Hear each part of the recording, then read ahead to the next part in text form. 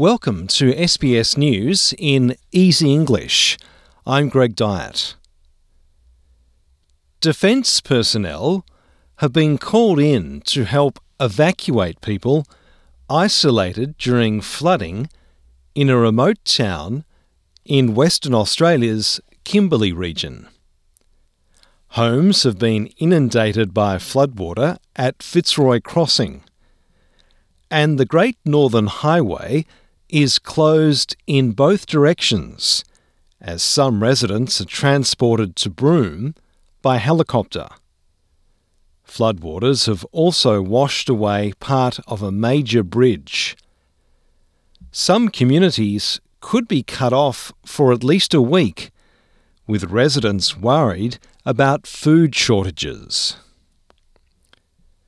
Treasurer Jim Chalmers claims he is not worried about China threatening retaliation over new COVID testing standards. It follows the federal government announcement that Chinese travellers must return a negative COVID test within 48 hours of departure, despite the Chief Medical Officer's recommendation against the measure. China has since criticised the decision and threatened retaliation. Mao Ning is with China's Foreign Ministry. The entry restrictions adopted by some countries targeting China lack scientific basis, and some excessive practices are even more unacceptable. The father of the 10-year-old boy, still fighting for life after the fatal Gold Coast helicopter crash, has called for prayers for his son. Simon Tadros lost his wife in the crash, and his son is in an induced coma on a life support machine, having undergone multiple operations.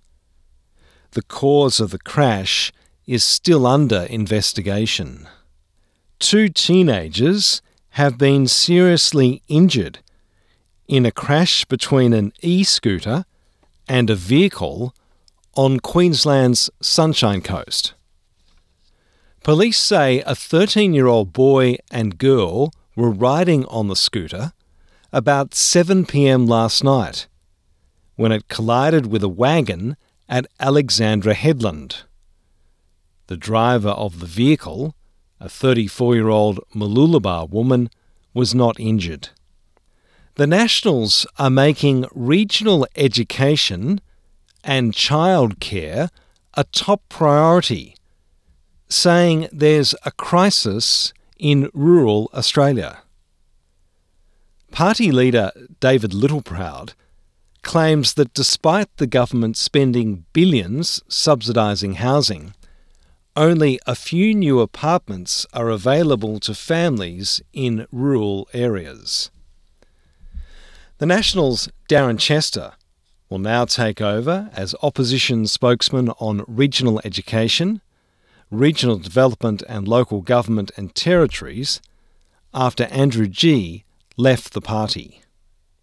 Authorities have issued a warning to tennis fans to be wary of scalpers ahead of the Australian Open starting this month. Consumer Affairs Victoria says more than 1,100 reports were made about event ticketing and resales over the last 12 months. People have reported overpaying for tickets, as well as receiving illegitimate tickets.